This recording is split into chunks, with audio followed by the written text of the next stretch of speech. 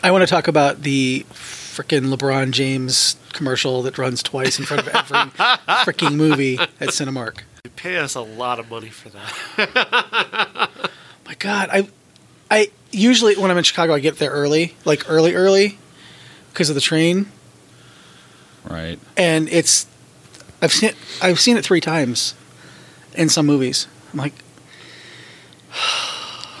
but you just don't understand that it's the thirstiest time of the year. Oh, trust me, I do. I'm a homosexual. I know how thirsty it gets this time of year.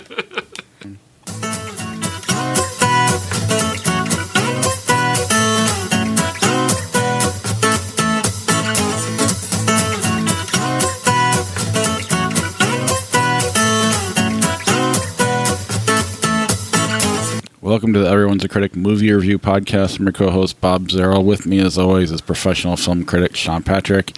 And our guest this week is Cousin Jeff. What's up? Live in studio instead of on Skype this time, or if you want to call it a studio. Visit us at IHateCritics.net, everyone'sacriticpodcast.com. We're on Facebook, Twitter, Instagram, and YouTube. Our handle is CriticsPod. We are new to YouTube, though. I put like 99 episodes out there, so subscribe to the channel. Like the channel, give thumbs up whenever you feel like it. If you get bored and want to... Did you check some of the analytics? Not yet. I was looking at the views, and like there's a bunch of 0, 0, 0. Then there's one that we called, I think it was the Quiet Place episode, which is just called Silent Sex. Like 100 views on it because we put sex in the title. I'm going to start doing that with my YouTube channel. How sad is it that people are searching for sex on YouTube? Have you read the comments on YouTube? That's the kind of people that are on YouTube. Well, that's not what you search for it. If you're just specific in your search in your incognito Google, you can find anything you want. YouTube, you're not going to find it. YouTube's the second best social search engine out there, behind Google, though. There's no porn on YouTube. Oh, there's porn on YouTube. There is? It just gets taken down. It gets taken down really quickly. Yeah. That's why you got to be on there all the time. Hence the comments on YouTube.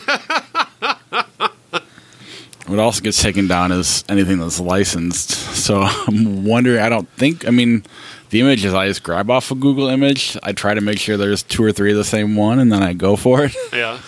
But, I could see that happening and being an issue in some of our old sound clips and stuff, if that ever came back up, but we'll see. But anyway, we are on YouTube if you prefer that. I don't know what else there is. Apple Podcasts, Stitcher, Spotify, Google Podcasts, Alexa. Subscribe to the show wherever you listen to it. Rate and review the show. It helps with all the algorithms and whatnot. And then Patreon, IHateCritics.net/Patreon is the best way to help support the podcast. We also have our merch tab that is at IHateCritics.net.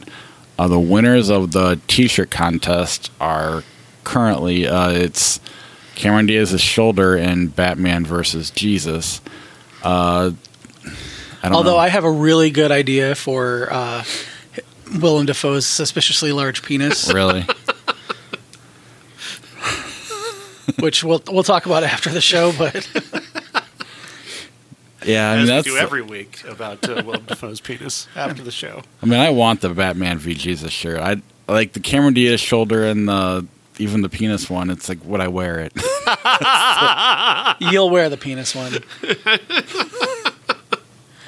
I have had people send me messages. I have an idea for a penis, curiously large, or was it confusingly large? I can't remember the acronym or the whatever the adjective, yeah. But it could be a shirt at Spencer's. I'm like, yeah, but it's not. So. My sister won't take my nieces into Spencer because of some of the t-shirts. So. I take my kids into Spencer's because they hate going in there. Largely due to the Chucky doll that's in there, having never seen Chucky. News this week, we'll start with The Banker. It's getting canceled. Apple's not, or at least they suspended it indefinitely. Yeah, what do you do? The person that apparently, one of the people that's producing it and who's related to somebody the movie's based on has apparently been accused of sexual assault. Yeah, he shares the name with Anthony Mackie's character. Oops. Yeah. Just write it into the show. They may have. That might have to be go back and reshoot something, or I don't know. But I mean, normally I would say, depending on who it was,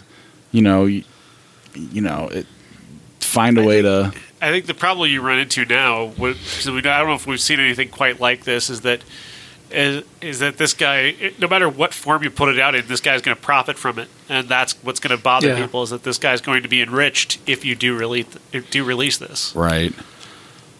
But I would say, I mean, if it was just any other co-producer, I mean, you have a lot of people that are involved in this movie, so you are hurting more people than you're helping by spending. However, on this one, it's just really weird because he shares the same name. There's a lot of weird things that are going on to this particular one, unfortunately. But yeah, I don't know if it'll ever. I'm assuming at some point it'll go somewhere, but it'll never. You're not going to see it on mainstream at all anytime soon. It'll end up on YouTube.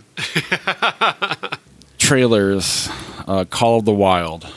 What a piece of garbage. Sorry, I had to just get in on that because what a piece of garbage. This looks like absolute trash. I agree. It's Harrison Ford and a CGI dog. The only way I got through the trailer was pretending it was like a side adventure of Han Solo and Chewbacca. I kept waiting for that dog to talk. I was just waiting for it to talk. Could you imagine? Harrison Ford in a talking dog movie. What did I tell you before you watched it? It was Harrison Ford going full Dennis Quaid. That's the kind of movies he's been making lately. And I guess Kevin Costner's done it. Kevin Costner has played the dog, though.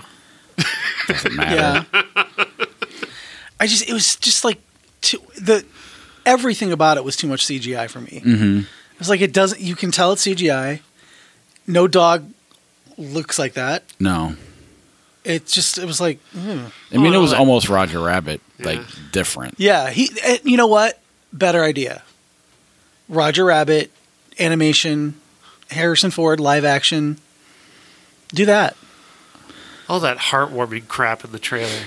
Oh, Jesus Christ. Just hammer you over the head with it. Yeah, he's never believed in anyone the way he believes in you. Oh, God. Yeah, you know that dog doesn't know what the fuck you're saying, right? Neither does Harrison Ford. Well, that's true. He's doing TV, and he's playing this garbage human being, Michael Peterson from The Staircase. Did you guys ever No, I've see never that? Heard of this. It's a true crime documentary about this guy who killed his wife. That I've heard of, but I've never heard anything about Harrison Ford. It was just announced the other day, so I was thinking, I looked up, I'm like, wait, I thought, for a second, the way he looked, I thought, is he playing Michael Peterson in a movie or on TV? And then I was like, oh, wait, no, he's in that dog movie, Call of the Wild. But, yeah. He's nearing the end of his career, shall we say, obviously. No life, too. Gene Hackman had the good sense to retire before he made a dog movie. I was going to say something about Sean Connery, but there's Zardoz sitting out there. I just wonder how much money they put into this. Because one, you got to pay Harrison Ford, and two, CGI is not cheap. And they did a lot of it in this movie. Yeah, it looked like almost everything was. Right. There's no way they get any of those running dog shots. Yeah, at least Charlie's Angels was only $50 million. They're not going to lose that much money. Sonic. Well, it's a better look. Yeah. That's still don't I care. still don't. Yeah, I don't give a shit. I never played Sonic as a kid. I have no connection to it at all, and that voiceover is not doing anything for me. But you know what's weird though is that James Marsden has a way of being good in stuff like this. Because he's always in stuff like this. I mean, he's kind of what Dennis Quaid ended up being later in life. Except for, like, visually, being an artist, visually, it's better. I had an Atari 2600, and I had a PlayStation 1, and I played, like, 3 games on Atari and 1 game on PlayStation, and I was done. So I never played this. It holds nothing for me. But when I saw the original Sonic face, I was like, holy shit, what the frick is that? And now I'm like, oh, okay, it's better. I'm still not going to see it. I probably won't watch another trailer. You know, it's funny. There's the reaction that now people are the internet is coming around on this movie now because there's a lot of people saying, you know what? They listened to us. They changed it because we told them to. Yeah, we've got to get out and support it. Are they saying that we gotta get out and support it thing, or they're behind the trailer? They're literally saying that. Yeah, we need to. They did this. They spent $30 million to change it. We need to go out and support it. And they do. I mean, that is cool. They listen to them, I guess. And I don't know. Fan service seems to work.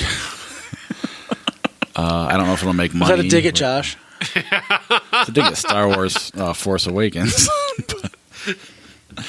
But I don't know. They didn't change anything in that movie to make the fans happy. If anything, they did more to make them upset. Well, The Force Awakens? Last Jedi was the one that upset them. Force Awakens was, they could have just called it fan service. Can I in the spirit of Frozen 2, let it go? I mean, it's fun for me. No, not you. I read a headline because I just can't do it anymore. I can't. Ryan Johnson talks about Knives Out and Star Wars, et cetera, and it was just Twitter vomit. And a couple people that I know that I'm like, when did you become this person? I'm just like, let it go. It's been 2 years. If you don't like it, you don't like it. Shut up. Yeah. I mean, a friend of Michael from Galesburg doesn't like it. He doesn't talk about it much unless I bring it up or whatever, but he just says it's a Star Wars movie for people who weren't real big Star Wars fans. Because it just starts going in its own direction, which I don't know. We don't need to talk about it till later on. There's another one coming out. Well, I won't be here for that one, will I? If you want to keep talking about Last Jedi, we can. It's my favorite Star Wars movie. I happen to really like it, and I'm a huge Star Wars nerd. Yeah, Josh liked it too. I did. Yeah, I did. It's the let the past die, kill it if you have to. That's the theme of the movie, and people can't do that. They have to hold on to their 40-year-old action figures, like I do, but that's where they're at, and they can't move past that. And these are the same people that hated the prequels. I guarantee it. Oh, I'm sure. George Lucas raped my childhood. Shut the fuck up. But it's just like with music. Any band that's been around for a while, like 5 or 6 albums in, everyone's like, oh, I hate that album. And then they'll go to the concert and go nuts when that song comes on, know? And then the next time around, they like that album, but they don't like the next one. It's the same thing. In order for Star Wars to really continue to put out the content they're putting out, they gotta advance the story. And recycle it. Carrie Fisher died. Mark Hamill's not going to be around forever. Harrison Ford is clearly at the nadir of his career. So, Get me out of the Star Wars. I got to go talk to a dog. Talk to a dog. That's the name of this episode. What if The Force Awakens is why he ended up doing this movie? Because he was so done with Star Wars. He had moved on, and then he, just came back, and I was like, you know what? I'm going to start doing things again. Well, he had moved on 40 years, right. After he wanted to die in Empire Strikes Back. So I'm very surprised he came back for The Force Awakens. I feel like, I am more surprised he did the dog movie. That really does shock me because he just kind of has that, no, I'm good. Or at least he appears disinterested sometimes. Like even in Anchorman 2, as good as he is, he's like, he doesn't know where he's at. He hadn't seen the other one, but it works. He actually looks like he's trying in Call of the Wild to me. Maybe I'm wrong. Cats. Meow. Even my niece is a huge Taylor Swift fan. Loves her. I said, so are you going to see Cats? And she's like, I don't know. I think this might be a misstep for her. She's 13. And she goes, I think this might be a misstep for her career. Because she really looks really weird in it. And I'm like, they all do except for Jason Derulo. He's somehow kind of still hot. He kind of looks like a rock star dressed as a cat. It's weird. Yeah. Have you guys the show on Hulu with it just came out. I am completely blanking on the name, but Beth Grant. Do you know who she is? The character actress. I do She's not. been in. She's been in tons. She was in Donnie Darko. I want to talk about Sparkle Motion. That lady. She plays a cat lady with a giant cat head. Oh, is this Dollface? Dollface, thank you. Yeah, I watched one episode of that. Yeah, and that's still better cats than these cats. It's going to be around an award season, though. You need that musical every couple years. I'm getting an Into the Woods vibe out of this, though, and that was a real piece of shit. Really? I never saw it. Really rapey Johnny Depp. Oh, so just Johnny Depp. Yeah, I don't know. I don't really want to see it. I suppose if it's in the award conversation, I'll have to at some point, but... That's probably the only way I'll see it, if it gets nominated, because I try to see all the nominated films. But I look at this cast, and it's one of those movies where I'm like, this is such a good cast. But why are they all dressed like that? Or CGI'd like that? Yeah, it's really weird. And then you throw in James Corden and Rebel Wilson. I like both of them for what they do, but they do That's all they do. Right. It takes us down. It takes it a little less seriously when they're in it, I think. Maybe they'll be great. I don't know. But even in the trailer, they play themselves in there. Even if they weren't there, could you take this seriously? It would. No, not really. But it definitely makes it more like, okay, they're. I don't know. It seems like miscasting. Like I wouldn't put them in this movie. I watched Les Mis again this week because I'm writing about it, and Tom Hooper directed that, and everybody thought it was going to be a disaster, and it's one of the most incredible movies I've ever seen. So I keep trying to hold back on Cats and try and be positive about it, but they keep putting out these trailers, and they just look like garbage. I can't get past how silly everything looks. I feel like it's one of those movies that the trailers look like garbage, but you'll eventually see it and you're like, oh, why did I sleep on this? But the trailers look like garbage. Yeah. So I don't want to see it. I was sitting here thinking like that, but then Jennifer Hudson's going to sing Memories, and I'm going to fucking lose it because she's amazing. It's Memory. Hello. Whatever. See, my mom listened to that crap, so even if it's great, I'll just be like... Although, we'll get to it, but in fairness, you were all that high on A Beautiful Day in the Neighborhood trailer when that came out, so you never know what happens. Little Women. Okay. You wanted to talk about I have never read this book.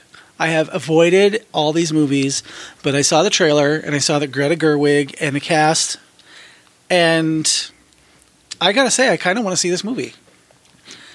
Yeah. Except Florence Pugh talks like her accent in this movie sounds like she's from Brooklyn or something, and she's just trying to be hey, what are you doing? I'm a little woman, okay? Yeah, I'm with... In terms of the cast and Greta Gerwig, and that makes me like, oh, okay. Especially if I just saw it on paper. I don't care about period pieces. I don't care about the story. So that's more where I'm struggling at. I'm sure, again, this probably might hang around during awards season. And, the cast is phenomenal. Every movie they've done lately has been really good. So I'm curious, if nothing else. I don't know. I hate watching people in old-timey clothes. What if they had a heavy metal soundtrack behind it? And Cosmos, whatever his name is, Panos Cosmatos directed it. Yeah, I'd be all over it. I just find myself during any period piece just kind of wondering just how bad do these people smell? Yeah. Yeah, sometimes how did they shave like that? That's pretty specific. Straight razors. But do they know they smell because everybody smells that way? I don't know. Were goatees a thing back then? Those are, yeah. But yeah, those are our trailers. I want to... Deeply insightful that was. I want to bring up another trailer. I can't even remember the name of it now. I just saw it. But it's one of those, uplifting stories of adversity where it would like God isn't dead, that kind of thing. And I actually would rather see that than Call of the Wild. And I hate those kind of movies. I hate, I just can't stand them. I would rather see that. I hate when they combine those movies. A lot of the dog movies have been that. Yeah. But, yeah, no, I'm with you. I saw it and I'm like, oh, it's, a Christian movie. And it has an uplifting message about adversity and pain. And, yeah, Was it the one about the country singer? Yes. With the girlfriend or the wife who's got cancer? Yeah. Yeah. Which they showed the entire movie in the trailer. She's obviously going to come so close to death, and then the power of Jesus will resurrect her for him, and it'll be a story of the ages. But I'd still rather watch that than this dog movie. Frozen 2. How'd it do? 127 million. Nice. And deservedly so. This is a hell of a movie. Frozen 2 is a movie I didn't think they could make because I didn't really see much sequel potential. I knew they would do it, because they're going to cash in on the IP, but I didn't think there was any story really to tell here. And they found one to tell. Elsa starts hearing this voice, and it's calling to only her. And she's got to go find it in this enchanted forest that's surrounded by this impenetrable fog, except she can go through it because she's got magic. And she takes Anna and her friends with her. And they find inside this group of people who are separated from the rest of the world, but who used to be soldiers for Arendelle and the people they were opposing. And there's this big secret that the secret behind her entire family and behind her own existence. And really solid, except really well told. The animation's incredible. There's this water horse that is one of the most impressive pieces of animation I think I've ever seen. And the music is really good. The message is really good. The humor is fantastic. Olaf, Josh Gad, really tremendous voice performance. Every time he was on screen, kids were just delighted. Just you could hear just the absolute ripples of delight every time he came on screen. And what more could you ask of that? I saw nothing on this movie in terms of advertisements and stuff. My kids watched the first one. Now they're older, don't care. So I didn't have to go see it. I did have a niece and nephew spend the night last night, and I was going to take them, but my in-laws asked me not to. They want to take them on Wednesday. So I didn't go see it, and I was, honestly, when I saw that number, I was shocked. I just kind of figured that the crowd that watched the first Frozen grew up, everybody got sick of Let It Go, and then this would fail. But They apparently let it go. not. Clearly. So I guess that's good that they made Field of Dreams as Frozen 2, but that's all I could think about when you're describing it. Sorry. I had never seen Frozen until Thursday night. When you guys invited me here, I was like, oh, okay, well, if I'm going to see Frozen 2, I should probably see Frozen 1 so I know what I'm getting into. You don't really have to.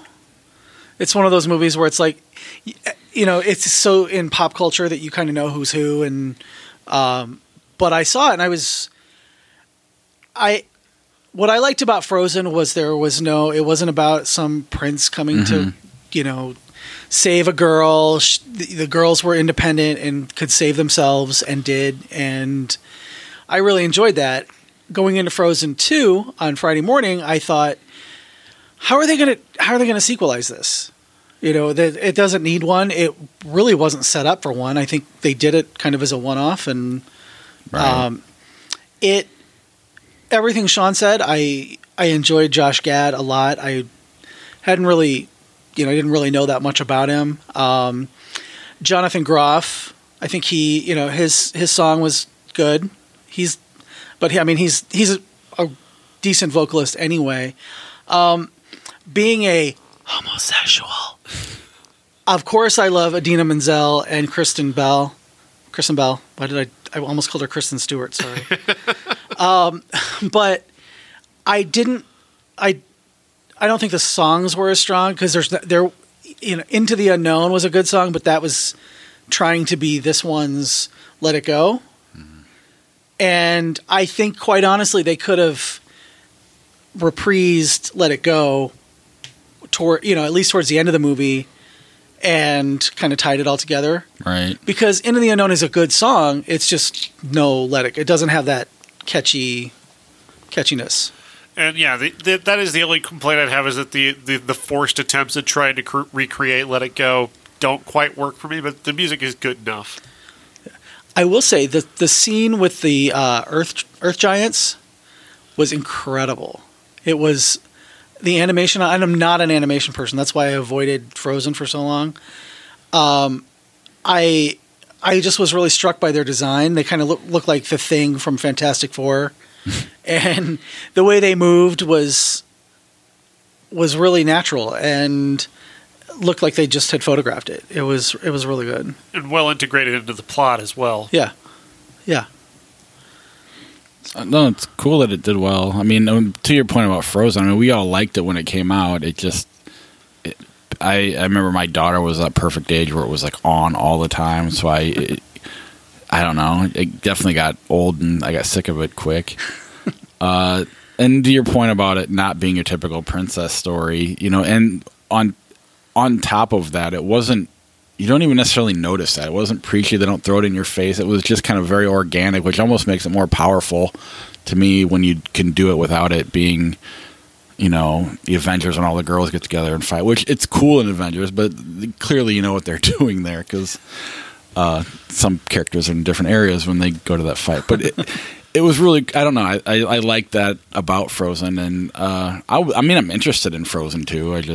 I haven't had to go see it. So.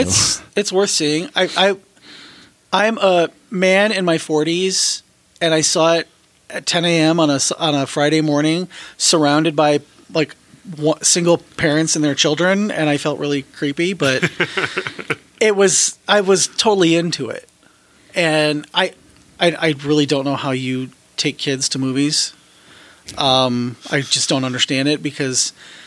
And do it all the time because you have to watch these inane troll trailers and Will Smith. I don't take them to those movies. Take them to Ford versus Ferrari. I feel like see that I want to take my nieces to horror movies, but my sister frowns on that. But I think I think that's one of the reasons I resist movies like Frozen and Frozen 2 is because there's so much animation stuff out there that's just for little kids, but right. I think this is something that, like I said, I'm in my 40s and enjoyed it.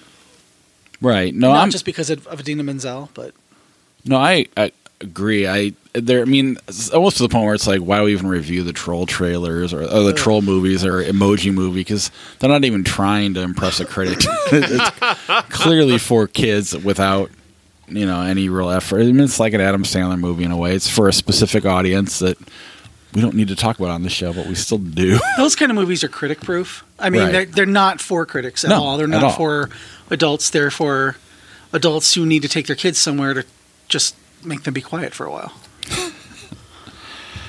There are two kinds of, I guess, schools of criticism. There's the art side of the criticism, and then there's the consumer side of the criticism, and sometimes a critic does need to see these movies to kind of tell parents, you know what, this one's not very good for your kid, this one is, that kind of thing. Right. I just feel like sometimes the animated movies, if it's not, Up or Frozen or WALL-E, if it's not that good, that they tend to just be like, nope, don't bother with the Chipmunk movie. I'm like, they're gonna love it. It's perfect for the kids. It's a shitty movie, but kids love it. Well, and that's like movies like Smurfs and Alvin and the Chipmunks and stuff like that. It's just we own this IP, and why are we just letting it sit here? Let's do something with it. Right. And that's, the majority of movies today. Unfortunately, yeah. Yeah. When we're done with this part, I will. I want to talk about something that I found really interesting about that very thing. So. Well, go ahead. I got nothing more.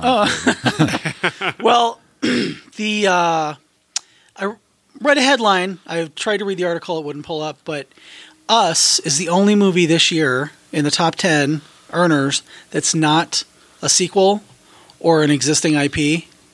And that speaks to the power of horror movies, I guess. Right. And how that's...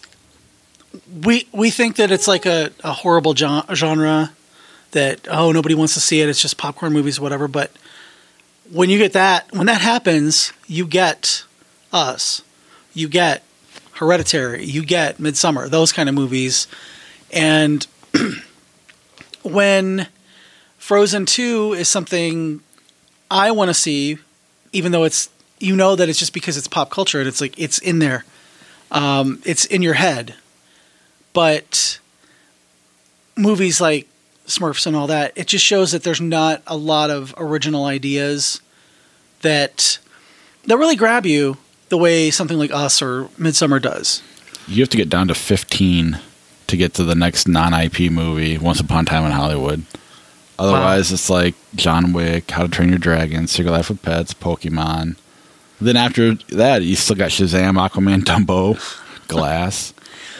At the very least, Midsommar is the highest grossing movie among people with taste. Well, I'd say Us.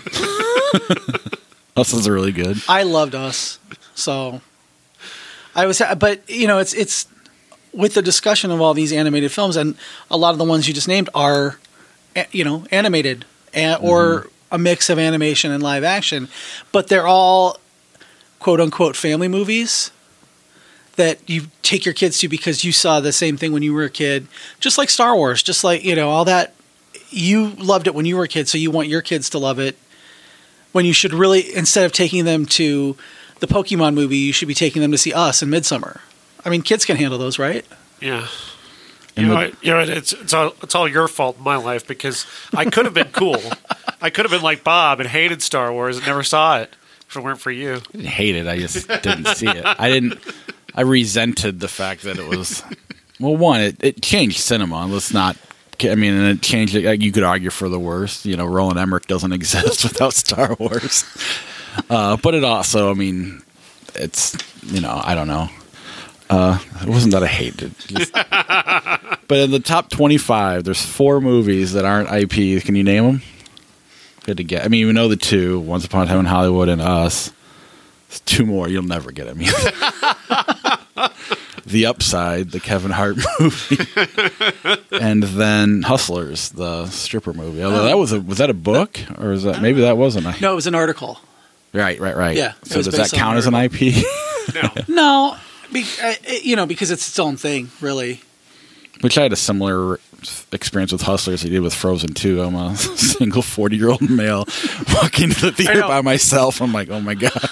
I wanted to stand up because it was a lot of women when I went. I went on a Tuesday afternoon, I think, and I walked in. There was a few groups of women, and I kind of got a couple looks at me, and I wanted to just be like, hey, I'm gay. But just so they wouldn't look at me funny. I think they expected me to, have a large popcorn and... Right. No, I walked in late, and right as the movie started, I'm like, oh my God, they think I'm at the Jennifer Lopez stripper movie. That's not what this is. Okay. A Beautiful Day in the Neighborhood.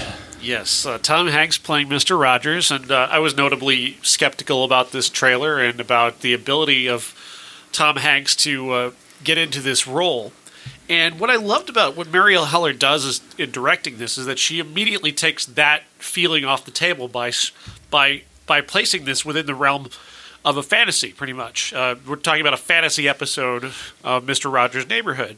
And because we start with him introducing the character of Lloyd, played by Matthew Rhys, and as his new friend, and starting to tell his story about where he is in life and how he's going to come in and meet Mr. Rogers. And I loved that. I immediately okay, that is a really great way to take that idea of fantasy, placing it in a fantasy element, takes that off the table. You don't have to worry about trying to believe in him as Mr. Rogers. You can just forget about that and just immerse yourself into it. The first transitions early on, the editing transitions are done in the style of Mr. Rogers. So you've got the Mr. Rogers Neighborhood sets taking you from one scene to the next. And that is a bold choice. That is you could really fuck up a movie with a choice that bold. And I love that. I love that she took that chance, and it worked on me. And really everything about this worked on me. The bold emotionality of this movie is really fantastic. The forcefulness of Mr. Rogers in conversation is fascinating. The way he continues to drill down on the emotional side while also still remaining gentle and remaining relatable. He's also, tell me he's just trying to drill down on your emotions in a way that is really fascinating. And he's got a very unique conversational approach that really is rather fascinating to watch. And I thought Tom Hanks captured that extraordinarily well. Matthew Rhys, though, the boldest decision of all is that this is his movie. This isn't Mr. Rogers' movie. Everybody's looking at this thinking that's the Mr. Rogers movie. It's a biopic, right? No, this is Matthew Rhys's movie. This is about him and his emotional journey. He's got a new child. He's got an alcoholic father played by Chris Cooper, who's incredible. He's got a job that he's struggling at now, even though he doesn't realize he's struggling at it. And I just love the way they set him up and then put him in a room with Mr. Rogers, of all people, and the way that those two energies are going at each other. And it's just absolutely awesome. I was blown away by how great Matthew Rhys is in this. I've never seen episodes of The Americans. I don't know what he's like as an actor, but I was really skeptical of him, especially at the when they cast him and put him in this movie. And I didn't even recognize him in the trailer who he was. And now I've seen the movie and I'm like, this guy deserves an Oscar. And a lead actor Oscar, not supporting. Yeah. He is the lead in this movie. Yeah, it really is his story. I also liked the transitions, how they built him up like his neighborhood. You see New York, you see Pittsburgh, you see all those, you see the... and then it cuts to live action. You're like, wait a minute, is that still a miniature? No, okay, it's the real thing. But I'd never seen Matthew Rhys. Has he played Bobby Kennedy before? Because he really should. I don't know. Oh my God, that took me out of it a little bit. I kept thinking he looks just like Bobby Kennedy. What's going on? That's funny. But it really is his movie. He is the lead. I expected a biopic of Mr. Rogers going into it. I thought it would be bookended with his story, and they'd sit down and talk, and he'd go through. No, not at all. Not at all. Very, very well handled. I still struggle with getting past Tom Hanks as Tom Hanks. Whereas I used to not when he was younger, but I think that he looks so different than Mr. Rogers, even though they tried to, Rogerify him, I guess, for lack of a better term. It still was a little jarring sometimes. I was like, it wasn't until the end where I really saw Mr. Rogers. And I never watched it as a kid, so I don't have any point of reference as far as, except for some of the clips that you see. But I thought the cast was phenomenal. I really want to see the trailer recut as a thriller, though, because you look at Mr. Rogers in this movie and you're like, he's got to have like a dungeon in his basement or something. Oh, stop.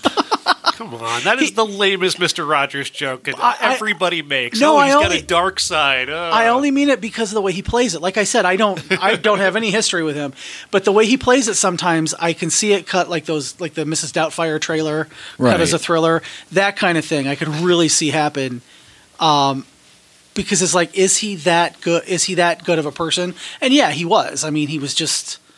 Well, that's almost the whole point of the movie. I mean, all the interviews, he's trying to find that darkness. He's trying to find that thing, and instead he finds himself. But that's what he's going for too. I mean, he's looking for, okay, you have a bad day. What's your bad day like? And it's like, I just pound on the piano. And then when he does, you're like, oh, he's alone. Something. Right. Is Miss Girl dealing with some demons up in here? But I think he probably messed up playing the piano, and that was his way of dealing with his demons, and it's that simple. Yeah. But I was shocked when Sean said this movie was amazing and bold and blah, blah, blah. I was like, I don't even know how that's possible with a Mr. Rogers biopic. And I'm like, I guess I have to see it. I wasn't going to see it this weekend. And it sure is. I mean, there's so many ways this movie falls apart and sucks. I mean, there really is. And it could also be that gentle and pleasant movie that in a lot of ways it is, but it's so uncomfortable getting there that it doesn't feel gentle and pleasant. It's a really, really good movie. I mean, I'm dealing with a kid right now who teachers think he has ADHD, doctors think he doesn't, and it's, all he knows is there's something wrong with him, and it's just like, you go watch this movie. You just kind of accept what's wrong with you. I don't know. There's a lot of things that really rung true for me, and it was a really cool experience, and I think everybody should rush out and go see it. Now comes the point where do you rank it in your top movies of the year? It's like, it's Spotlight versus like what was it, Gone Girl that year. They're two totally different movies. You got Midsummer, this piece of art, and then you got this great straight ahead story that was told really well. I don't, obviously I like the art piece better, but it's hard to deny that this is a great movie. This one, Midsummer's still number one. Then Jojo Rabbit and this one are neck and neck for the two other great movies this year. They're just so different, though. It's this is so straight ahead, and those are even Jojo Rabbit. They're just it's just art versus. What's amazing about my reaction to this movie was that one of the things I took away from the conversations with Mr. Rogers was perhaps insecurity is just the lies that you tell yourself or you tell other people, and the idea that those things could be found out. Right. Yeah. I mean, I'm going to compare this to a movie that you're going to laugh at me for, but when I laugh at you anyway. But. I know. But this and Joker are the two movies that kind of made me look at myself. The Joker really puts the mirror back at society, but if you're watching it the right way, I think you're looking at yourself and what's my role in this, And this did the same thing to me, just on almost the polar opposite level. I mean, a lot of ways it's the anti-Joker, but they both kind of had the same reaction to me. For me, where I just find myself questioning decisions I've made, looking at things I'm doing wrong, and trying to, I don't know, better myself from those two movies. Yeah, I was worried that at certain points that this was going to go towards the idea of you need to just forgive everybody who's ever done anything wrong to you. And that's not the message here. It seems like it's coming up to that, and they pull back from that. And and it's much more specific in this case. And if somebody earns that back, if they're willing to work to be forgiven, then you forgive them.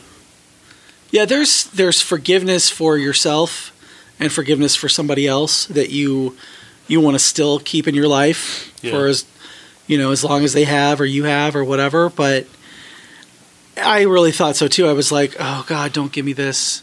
Come on, no. But then it was tied to a specific event, and that I really enjoyed. Oh, that was incredible what Matthew Rhys does. Whew. Well, and especially like I lost my dad a couple of years ago, and we always had a kind of an adversarial relationship because we were different people. And you think about some of that when you're watching a movie like this, like, all right, if we were in a perfectly good place when he died, but it was for a long time before that, it was like, oh, just, I know he was thinking, just shut up, I don't want to hear it. And I was thinking, just shut up, I don't want to hear it. And you go through the stages of that after you feel the guilt. And he was feeling that guilt. The father was feeling the guilt beforehand. And the son kind of felt the guilt right at the end, as opposed to having to carry it with him because he never, makes up with his father or anything like that. So. Right. And even if you're not going to forgive the person, I think the message is like, learn to accept who they are. If they don't want the forgiveness, then you're never going to get there. But if you can accept that that's just who they are, then you can kind of move on with your own life and not have to. And the darkness of your own emotions is oftentimes something you invite into yourself. Right, you can control all that stuff. You just have to get to the point. You have to find ways to control it, and it's hard. Mr. Rogers did it somehow, and it is weird. You keep looking for something wrong, and there's really not. I could see. You would think he'd be a guy that would almost be unlikable, but at the same time, everybody loved him. He's in a train, and the whole train starts. I can see that's happening in real life. I'm sure it did. Happen. Did it? That's what I didn't have time to look and see. What parts were based on a true story or what parts were based on an article by Tom Junod in Esquire, and that most of the stuff is fictionalized. He did the stuff about the dad and all that stuff, but that part specifically, and the part where Mr. Rogers once asks him to close his eyes and think for a minute about the people who love you or who made you by their love. Yeah. That's true, but he did that at an award show while he was accepting a Lifetime Achievement Award in front of an entire crowd. Oh, wow. Yeah, it's a hell of a movie. You should really rush out and go see it. How'd it do? I don't know. I have the yearly stuff pulled up at the moment. Well, it wasn't on 40 screens in every theater like Frozen was this weekend. I went to look at the times that I could go see it on Friday, and I was like, oh, I could literally go every 20 minutes. Frozen was sold out through 6 p.m. this evening. Wow. 13.5 million. That's it? Yeah, for the Wow. weekend. Well, Yikes. I mean, there's no way it's one of those movies that will sit in the theaters for a couple months. Yeah. It's got to be a little off of what they wanted, though. Yeah, but it's up against Frozen, so there's nothing is gonna. Yeah, that was probably close. a miscalculation. I don't see the budget. Like the Cats movie. I have no idea what the budget is on it, so it's hard to know that either. Right, but I mean, they had to have been expecting with the way that Mr. Rogers has been kind of resurgent in popular culture, and with Tom Hanks in that role, that people have been anticipating this for a while. I got to imagine they were hoping for at least 20 for an opening weekend. To come in at 13 has got to be a little bit disappointing. Yeah, but I think it'll hang around with a decent Thanksgiving run. Yeah. Here's hoping that. I mean, I know my parents who don't go to movies are planning on going out and seeing it, and so I don't know. It's the showing that I went to, the majority of the couples were at least over 50. I didn't see anybody who. I saw maybe one couple who was much younger, and the girl she was just on her phone the whole time. He must have wanted to see it, and she was on her phone the whole time. But everybody else was older, so because he hasn't been around for almost 20 years now. I mean, I think he had he's died not that long ago, right? Like in the last 5 to 10 years, isn't it? I'm not sure when it was. I remember he kind of came back when September 11th happened, and he popped up and did some stuff. But after that, he was pretty quiet until that documentary came out. I mean, obviously when he passed, but I think I feel like his original audience is kind of older, so this is a movie that it'll stick around because people will buy tickets for it throughout the holidays. Right. So Died February 2003. Oh wow! So it has been a long time. It has been longer than I thought it was post 2010. See, that's my point. Is we don't pay attention because The Mandela effect. He stayed alive for you. Well, Didn't you say that wasn't true or a real it's not thing? true. It's totally made up bullshit. Yeah, but anyway, go see it, and we can move on. 21 Bridges. 21 Bridges is Chadwick Boseman playing a New York cop, and directed by a guy named Brian Kirk, who's a TV director for the most part. And I'm pretty hard on TV directors on this show. I have been in the past. And I got to say, he does direct action and suspense really, really well. I think the problem with 21 Bridges is a script that really lets down pretty much everybody. Because it has no theme and it has no arc. Chadwick Boseman begins the movie as this badass but ethical cop who is kind of like the anti-Dirty Harry. He's like a guy who's he's a badass. He'll kill people if he has to, but he's not he's not Dirty Harry. He's not he's not that cop who breaks all the rules to get the job done. This is a cop. This is a post-Ferguson. Like Dirty Harry, who follows the rules but still manages to catch bad guys. He's like Riggs and Murtaugh together. And he's got to chase down these two guys who are played by Stephen. Oh shoot, Stephen Fisher. I forgot his name now, which is awful because he was amazing just last year in a movie. And Taylor Kitsch is the other guy. They're two guys who think they're going to go rob just a small amount of cocaine from this drug dealer.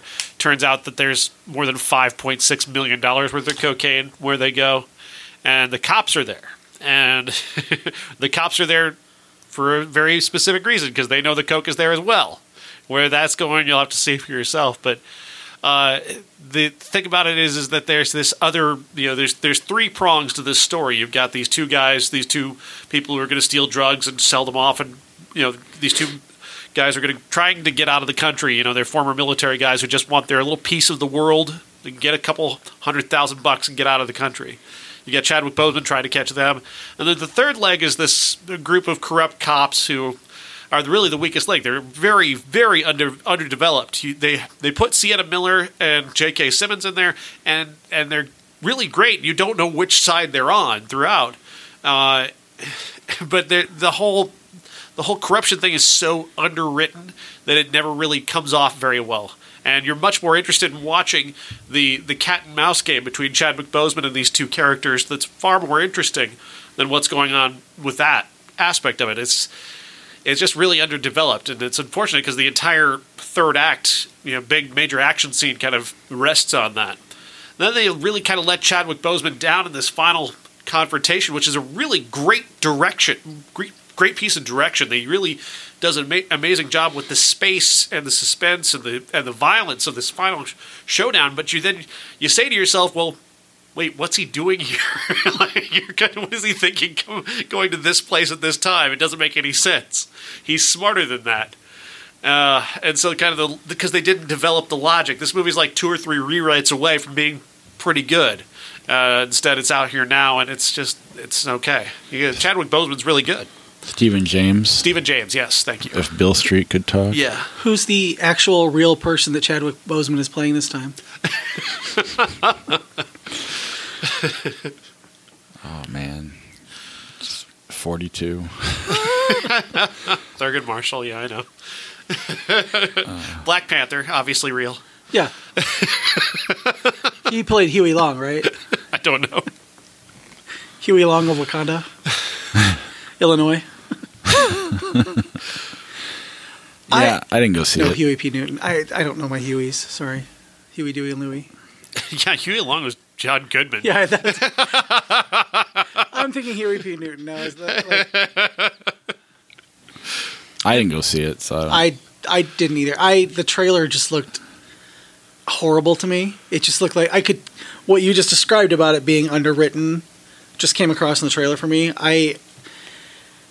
Let's close down all the 21 bridges in Manhattan is not a real thing.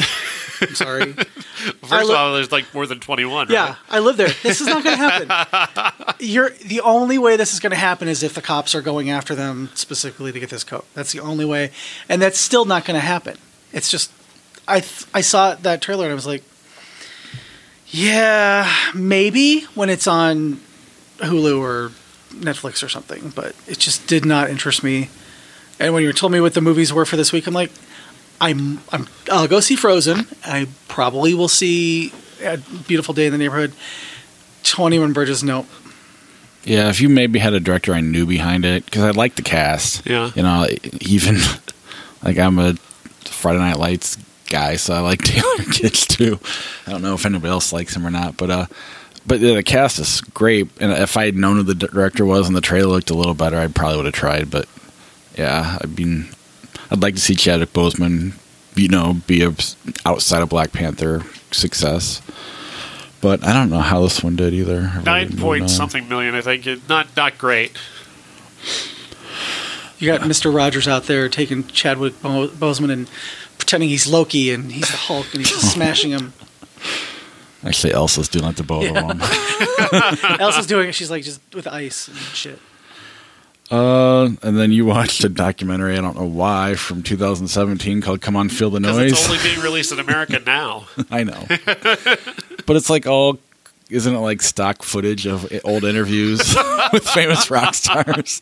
It is really lame. Yeah, this is a really terrible documentary. It's a German-produced documentary that the big draw of it is that they've got old footage from German TV shows that these guys performed on, these well-known bands performed on. And I guess it's supposed to be about how heavy metal came about, but I don't know, Blondie's in this movie. How the fuck does that work? They spend a lot of time talking about, like, there's a whole segment dedicated to Sweet. Are they heavy metal? I don't know what heavy metal is.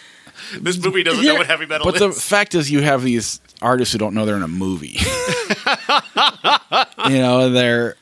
So you're using old stock footage and interviews and whatnot to try to prove your point, and they're not helping you, so you're just kind of making something up as you go. Yeah, I didn't know Nikki Sixx had a band called 6 a.m. I had no idea. They figure prominently in this with a lot of interview time. Almost too prominently from what I've read. Is the AM for after middle age? Fortunately, no, but it should be. Somebody named Michael Monroe gets a lot of interview He's time. Huge. He's huge. Oh, yeah. He's not to waste time on a movie podcast, but Hanoi Rocks was going to be the big band, and then Motley Crue's singer killed their drummer, and they broke up. But they were going to be bigger than Motley Crue, most likely. They were the big influence of that era. But yeah, he's like Mick Jagger huge over in whatever country he's in. I mean, he's the big star over there. Huh. They spent a lot of time on Deep Purple, little time on Black Sabbath, but nothing really insightful. The voiceover is awful. It just sounds terrible. Is it in German? Is that why you couldn't? No, it's in English. But Du stinkst nach Scheiße. It's just so lame. I mean, it's just colorless. It's just lifeless. It sounds like a PBS commercial. Like it's just awful. I mean, it would be Ken like Burns, heavy metal. But it's kind of the equivalent of like I went through all the interviews I've ever done and tried to make a audio movie out of the artists aren't in on it at all, so I'm trying to sculpt something together out of stock stuff that's. These are all, I guess, original interviews that these guys did. But through that show, but they were original, but they weren't for the movie. I mean, there's no way these guys were. At least that's what I've read. That didn't appear to be like. They spent 6 a.m. was. That's why they were so prominent. But like James Hetfield and Alice Cooper, whoever else I had in there, they were just they weren't doing it for the movie. They were just taking old interviews. And James Hetfield's per interview is so strange because they don't even touch on what Metallica. Like they interview James Hetfield and they have him talk about music, but then they don't do a piece on Metallica at all. It's fucking weird. That could have been the part I slept through, though. I don't know. That's possible. They're still salty about Napster. What the fuck is a Steel Panther? What is this shit? Oh, they're amazing. They are? Yeah. I love Steel Panther. I have no idea. They are so everything. I don't know. There are these fake guys. I mean, the problem with today's media is that everything's so accessible and there's no mystery. So now you have these 4 guys dressing up as 80s hair bands, being the most sexist, horrible pigs in the world. Girls love it. They're not like that in real life, and it's all an act. But it's working, and they're getting bigger. And it started out as a cover band, and all of a sudden now they're actually having to tour with these bands, and like Motley Crue hates them. It's fascinating. Maybe Vince Neil should kill their drummer. But Vince Neil loves them. That's the weird thing. This movie clearly doesn't get the joke because that joke does not come through in the movie. They just seem like everybody else in the movie. Oh yeah, they are. I mean, I can see why people wouldn't like it, but I mean, their songs are so dumb. It's like really cool music, and then it's just not even trying to be creative with their lyrics. I mean, it's just full blown crass. But for whatever reason, it just works for what they're doing. Because there's a moment where I couldn't honestly tell if they were kidding or not. Where the 2 guys from Steel Panther that are interviewed, they just break into "Wait" by White Lion, and I'm like, are these guys kidding or? They're kidding. I had to interview the singer once, and I was like, I don't know how I'm going to do this because he wouldn't come. He had to do it in character. And he would answer the questions honestly, and then he would end it with something about fucking somebody and doing blow. He would always just he'd curve it there. But clearly, I mean, the guy's cut. He's super in shape. No way he's like 55. There's no way he's on drugs. Really loved Spinal Tap. Yeah.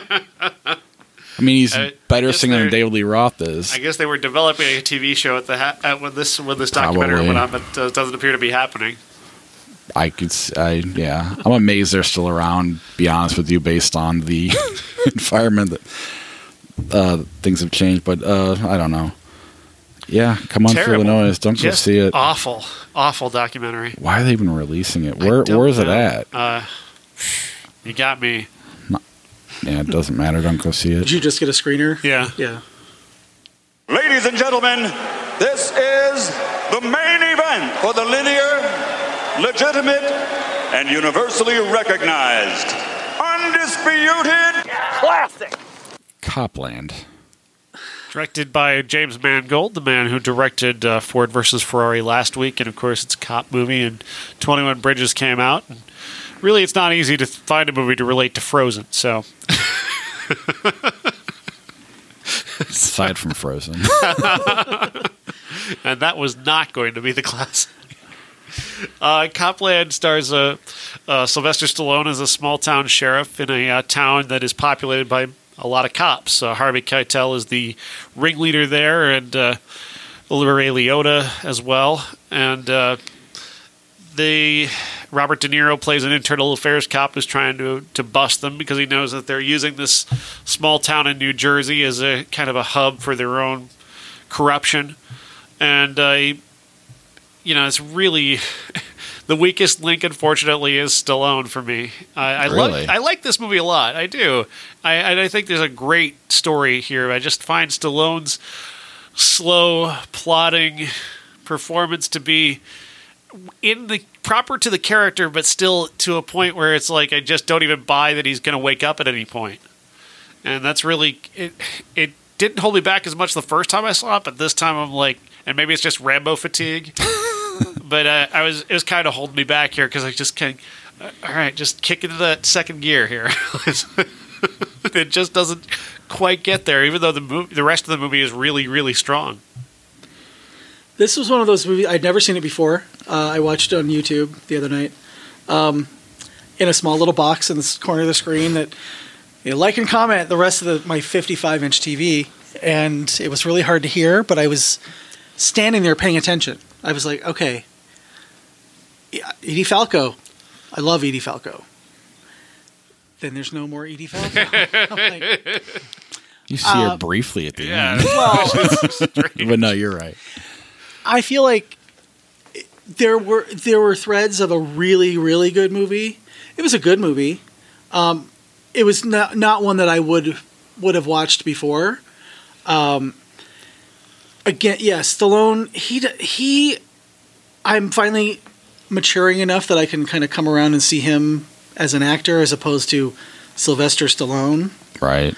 And all his like backwards views and all that stuff. I'm just like, ugh, gross.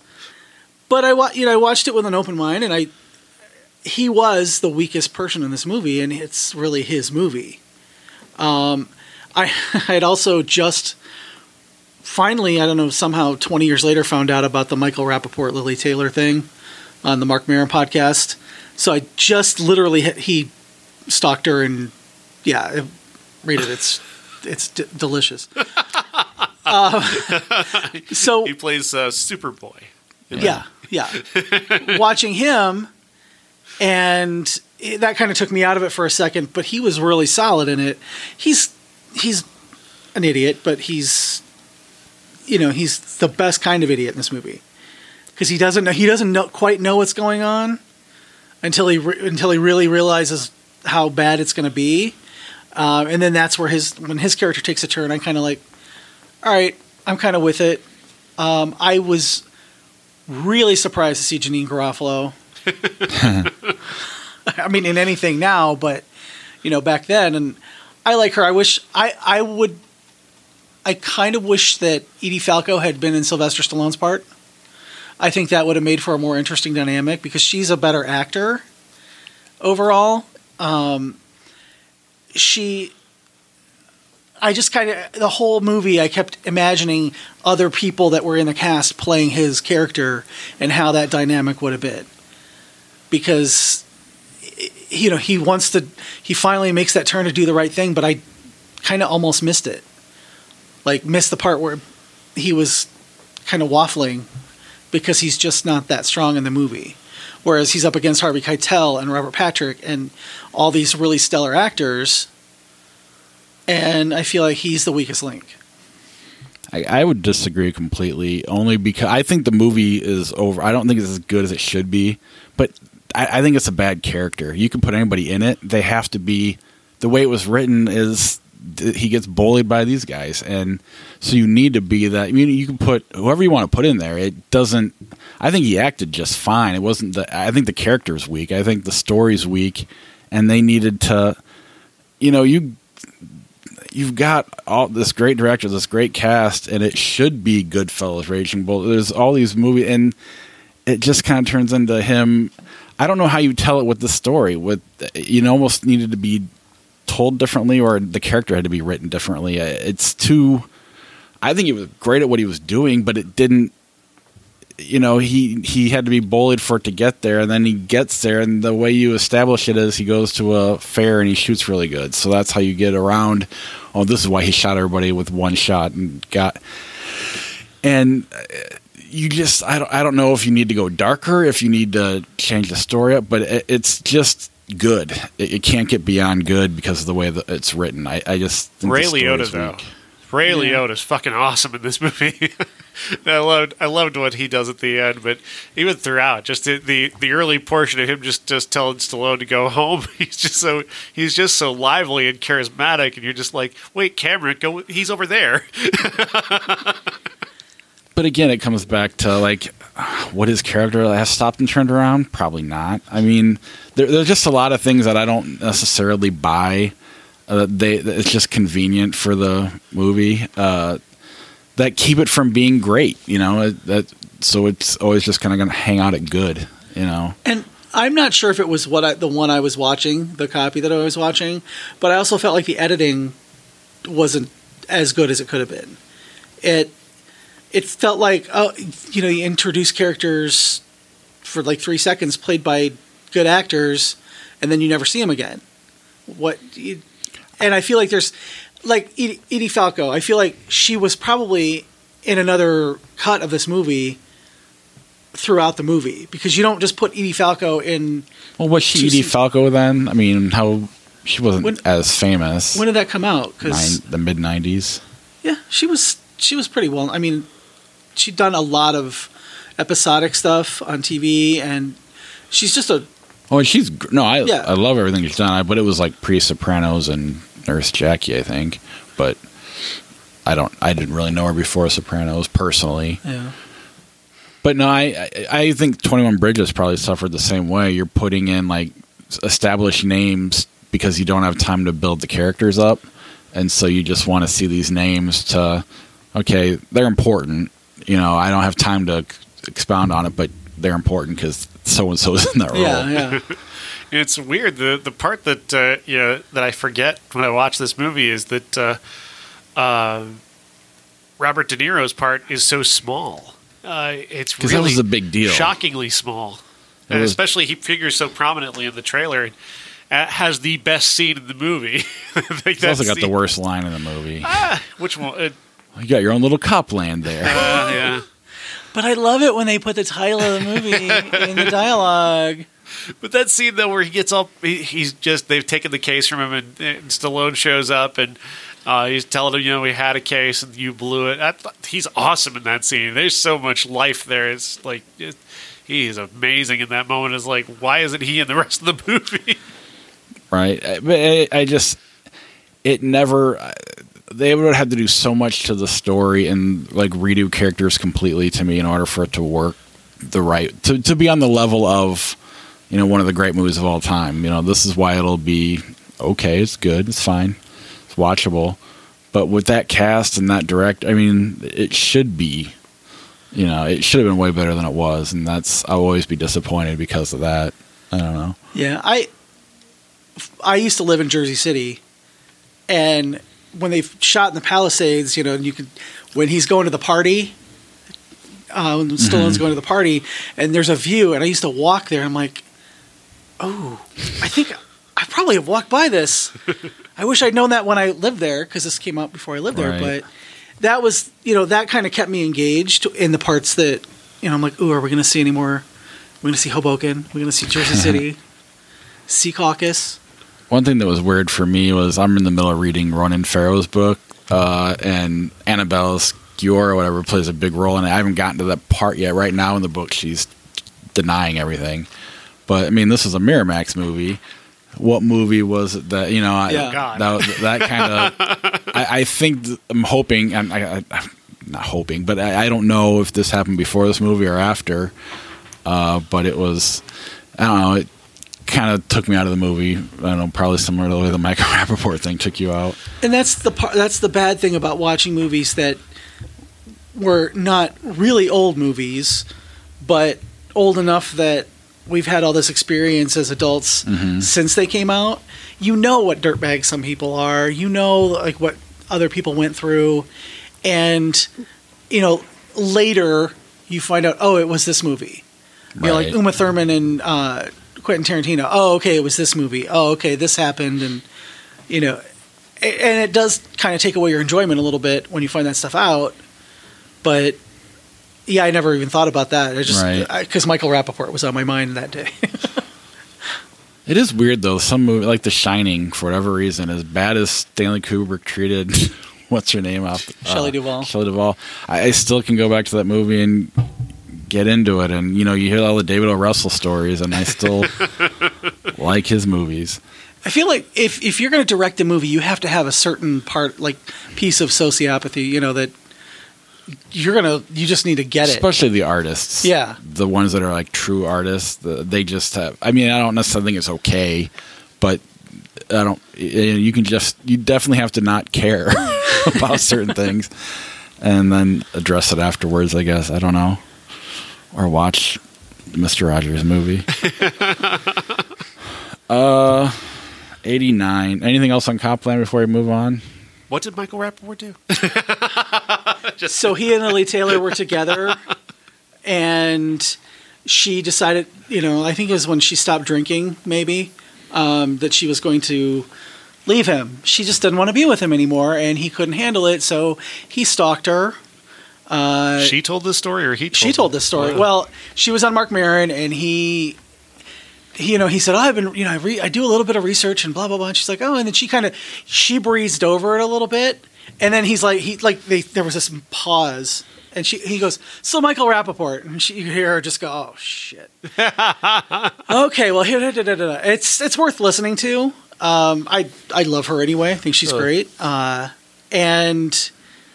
I was listening to it, and I got home, and I'm like, oh, I got to watch Copland while I, you know, do some artwork. So I put it on, and there's Michael Rappaport, first thing you see. And then he jumps off the bridge, and I'm like, oh, okay, good. Fuck you, Michael Rappaport. Fuck you. And then, oh, okay, so he's not actually dead. 1989, All Dogs Go to Heaven. I don't remember it. Do you remember Another fucking dog movie? At least it's all animated. Is this the one with Burt Reynolds? I don't know. Well, so is the new one, all animated. Harrison Ford. Except for Harrison Ford. I have no idea. I'm not going to look. Harlem Nights.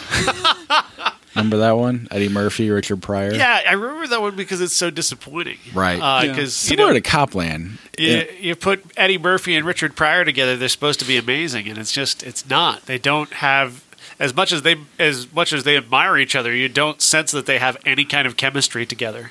Well, he wrote and directed it. Eddie Murphy did, and he was such a big fan. I mean, he petitioned to be in Godfather 3.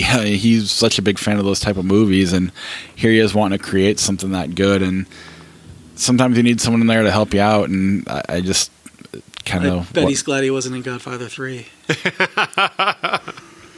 Might have improved. Yeah, play Sofia Coppola's character, which I never had a problem with her. I don't know, but.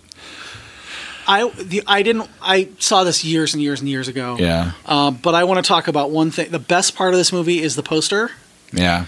By Drew Struzan, who is one of the people that I look up to as an artist. And I watched a documentary about him not too long ago, and they kept showing this, and I was like, I had no idea. I thought it was a photograph. And then you look at it, and you don't really look at it if you're not super interested in the movie. Right. And then I realized it was him, and I really looked at him like, oh, it's not just a photograph of the two of them. It's an actual illustration. And that was the best part of the movie for me. No, I mean, I'm with you. Back when posters were good and not just Photoshop jobs.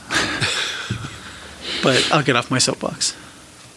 No, they need that. I mean, that's my brother's movie ended up on a list of like the best posters of the year because you're right, nobody does real art. He went and hired a guy and paid him thousands of dollars to do it. Well, and that's the thing is, Drew Struzan is known for, the Star Wars re-releases and all the first couple Harry Potters.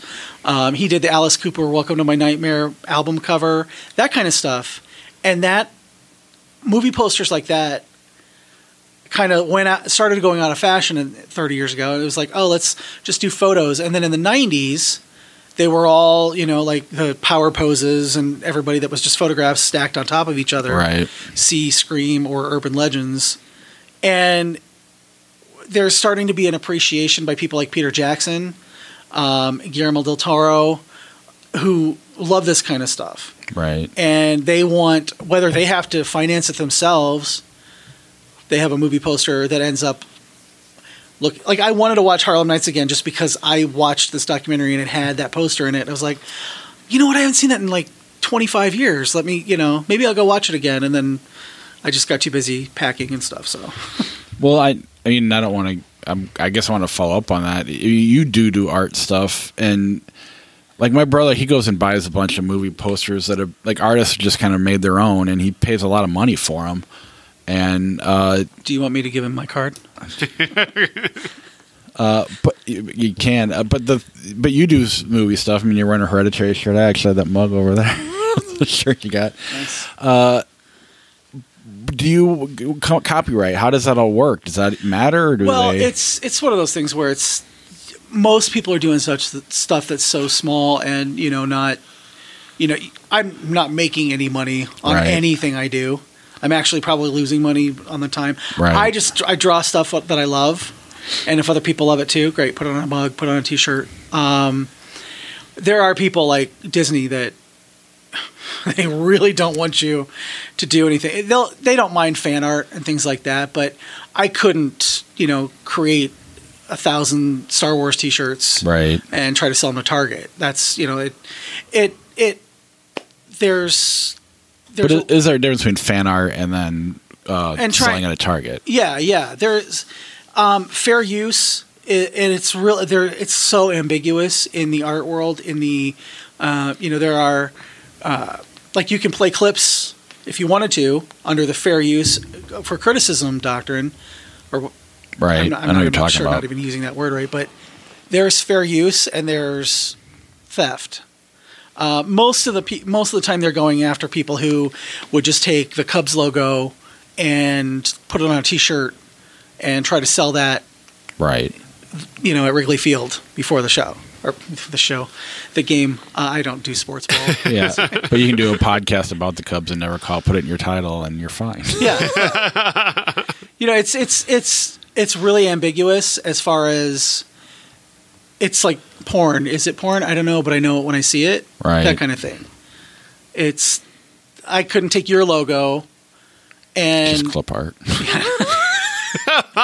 But I couldn't take the Bulls or the Cubs or something like that and slap it on a T-shirt and get away with it. They're gonna come after you for sure. So. Well, some of the posters you have. They're just really cool, and it's like, how did you even? I know John Carpenter has nothing to do with this. Well, I bought some artists. Like, there's an artist, Kat Staggs, and she's been commissioned to do posters for like a re-release of The Fog. She did an amazing American Werewolf in London poster that I bought. You do it because you love it, and if you make a couple bucks off of it, they're not going to completely freak out. If you're making $1 million off of it, they're going to be like, hi, give us your, well, also, desist. Too, I mean, Star Wars and Disney aside, I mean, I got to imagine, the A24 people are probably looking at it and thinking, oh, this is cool. That, so, a lot of those, there is that element of it too. I got to imagine a lot of the Carpenter, like my brother's into all those movies, so he's got tons of Kurt Russell bullshit. What you do is you start an LLC in Mexico that is routed through Russia, and then you can do whatever you want. Exactly. But They come after you, just say, no, Ukraine did that. Mr. Train. Oh, go ahead. But returning to Harlem Nights, though, it just occurs to me now, the only thing I ever remember about this movie is just Della Reese goes on and on about her pinky toe. You shot off my pinky toe.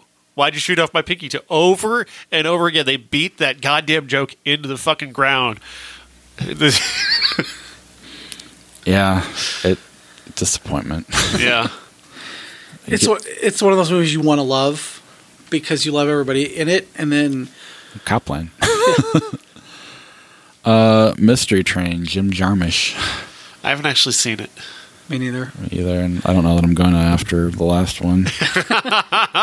He's a real acquired taste. Yeah. Prancer? I accidentally saw this when I was a kid. I mean, and by kid, I mean 18 years old. Because I was going to school in Denver, and we used to go to this place called Video Warehouse, and we wanted to rent Silent Night, Deadly Night. Well, they thought it would probably be really funny if they put Prancer inside the video case. And, you know, you're in college, and you just throw the movie in, you take it out of the case, throw it in. And I was with two of my friends, and my friend Marcy was like, wait, what's this? And I came back into the room, and I'm like, I don't think this is Silent Night, Deadly Night. She goes, oh my God, it's Prancer. I love this movie. And I was like, oh, Jesus Christ. So I had to watch Prancer because my friend Marcy loved that movie. I only know this movie because Nathan Rabin wrote about it for My World of Flops as one of the more grand debacles of the 80s. This was supposed to be a big family movie hit, and it was a pretty spectacular disaster, and it's a pretty terribly made movie. Yeah, every time I went to try to go see it as a little kid, or my mom tried to take me, it was sold out. It's ridiculous. Because this 89 was the first year I saw a movie. I went with my babysitter, Honey, I Shrunk the Kids, and my friend to Batman. My parents had never taken me to a movie, so this was going to be the movie they're going to take me to, and we never got to see it because it was sold out. And if I remember right, Rudolph's not even in it. So what's the point? Right, exactly. He's the only reindeer that matters. Yeah. He's the only IP you have to pay for. Yeah, they tried to make Prancer matter. Stop trying to make Prancer happen. Anything else? Next week? Next week, we have Knives Out and Queen and Slim. So we'll be talking about Star Wars again. Okay. I'll call in. I have no problem. Our classic is Death Trap. Sidney Lumet. That's right. I'd never seen it. Christopher Reeve is in it. Yes. And Michael then Caine. Michael Caine. And then Back to the Future 2 turns 30. So not a lot of movies, but probably plenty to talk about. So if you want me to call in, I can, but I've never seen Back to the Future. Really? 2 or 3. Wow. I've maybe seen 2 once. Never. It's one of the great Donald Trump parodies. With Biff. I will say this again: posters by Drew Struzan. Really? That's a classic you should have, and I'll come on for that. Drew, the man behind the poster. Oh. Everybody, that's a documentary you want to watch, not this heavy metal bullshit. I like heavy metal. I'm not talking about heavy metal, I'm just talking about this That documentary. movie. Come on, Feel the Noise. How about that? Yeah, it's a dumb song, too. My brother loved that song and Quiet Riot. That's what I thought it was, because I saw the date. Quiet Riot had a documentary not that long ago. I'm like, why are you watching that? Because the drummer is trying to find a singer. That's so dumb. If you Google "Come on, Feel the Noise," one of the things you find is a question. One of the top searches is Slade Quiet Riot? No, they're not. Slade is an entirely different band. I'm so glad the internet was not around when we were kids. Although fandom has always been garbage. True. A little story I don't know if Bob knows this story. When I was in high school, I think it was my senior year, there was a New Kids on the Block, show in the Quad Cities or something. So I jokingly made a Humans Against New Kids, or Hank, anti-fan club, and put my post office box in the school newspaper, send for your free membership kit or whatever. I got death threats from 12-year-old girls. So it wasn't just Twitter that suddenly everybody was making death threats. It was the Lance from North Scott High School. That's funny. I once had a bunch of Adam Lambert people come after me for a long... And I wasn't even mean to him because I like Adam Lambert. I was just kind of like, well, hold slow down. He's not Freddie Mercury yet. Literally writing a clickbait article and people just lose their... I wasn't even writing... We had started doing clickbait because of this. But we were just like ranking, I don't know, something about people after American Idol, and I was like, well, Carrie Underwood's clearly the most successful. Kelly Clarkson were after that, and Adam Lambert people did. It wasn't even a matter of what opinion; it was a facts of units sold, and they just ripped me a new one like I was saying he was the worst thing ever. I'm like, he's probably my favorite singer from the show. Don't get me wrong, but they had Daughtry. Yeah, fuck him.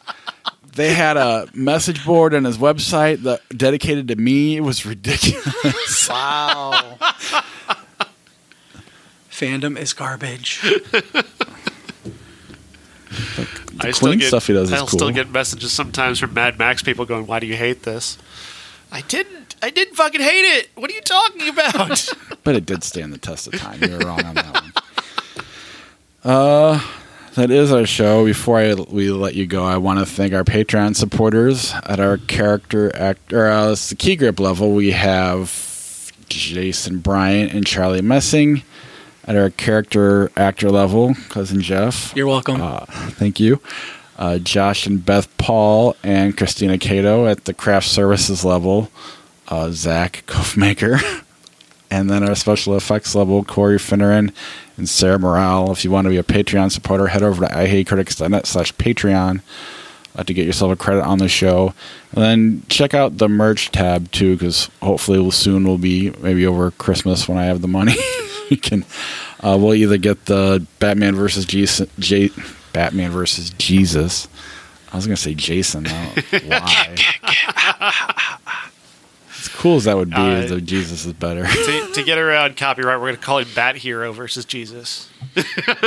Wait, isn't Jesus an existing IP? Shouldn't we? I think he's public domain. I would hope so. Yeah, so we'll hopefully get those in the works here. It's Mexican Batman versus Jesus. It's a totally different thing. Just go watch The Lighthouse. It's really good. And yeah, otherwise, like the podcast, check us out on YouTube, subscribe to the show, and give us thumbs up whenever you feel like it, even beyond the ones with the sex in the title. I'm going to, on my YouTube, or my website, instead of my name, it's going to be like sexpanther.com or something. Just put sex in the title. Yeah. But that's with that Adam Lambert thing I was talking about. Because we got so many hits off of it, the other guy I write with, he just started writing like Scarlett Johansson nude pic leak. And then people go click on it and goes, "Why are you here? You guys are idiots." And it was like, it's funny once or twice, but then I was just like, now you're just trying to get people to, you're pissing people off and we're losing what we're going for here. How much did he want a website dedicated to him? And I'm not worried about saying that because there's no way he listens. He fought me on the podcast idea forever. Oh, yeah? Recently, you know that meme that's been going around with that lady screaming and the cat? He recreated one of those with his face on both sides of it, trying to, because that's what he does. You guys should do one with Josh. Sean standing behind Josh like he's Kim Richards, and you're the cat. Something about Star Wars. I will say Josh is getting harder to troll. Like, he seems to care less. And like Jason Mollett has like all these like in the original toys in their packages from. Oh yeah, we're friends. I've been watching. He's having his kids open them, and he's trying to get Josh upset. Josh is like, "Oh, that's cool. They're fucking Babylon 5. Nobody cares." Sorry, Jason. What's a Babylon 5? I don't know. It's something from Queer as Folk. I don't know. That was the nightclub they went to, was Babylon. For any other 20-year-old references, just look me up. You guys want to play Flick Chart? You guys got to get out of here. It's been 90 minutes. I'm looking to skew your results. All right. Suddenly, Black Christmas is number one. It should be. That's why. That's when you should have me on. Is when they do Black Christmas. I will come on and talk about that making it movie. again. Yeah, they're remaking it again. Except it's Blumhouse, so the entire movie is in the trailer. Right. And you know what? I will make time to come back when the remake comes out. I'll come back and I'll talk all about the original because it's the best movie ever.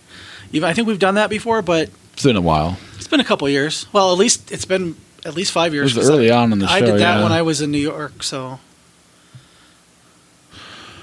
All right. Kung Fu Hustle, Mars Attacks. Mars Attacks. Kung Fu Hustle. On Mars Attacks. He's winning already, isn't he? Best in Show, Bedazzled.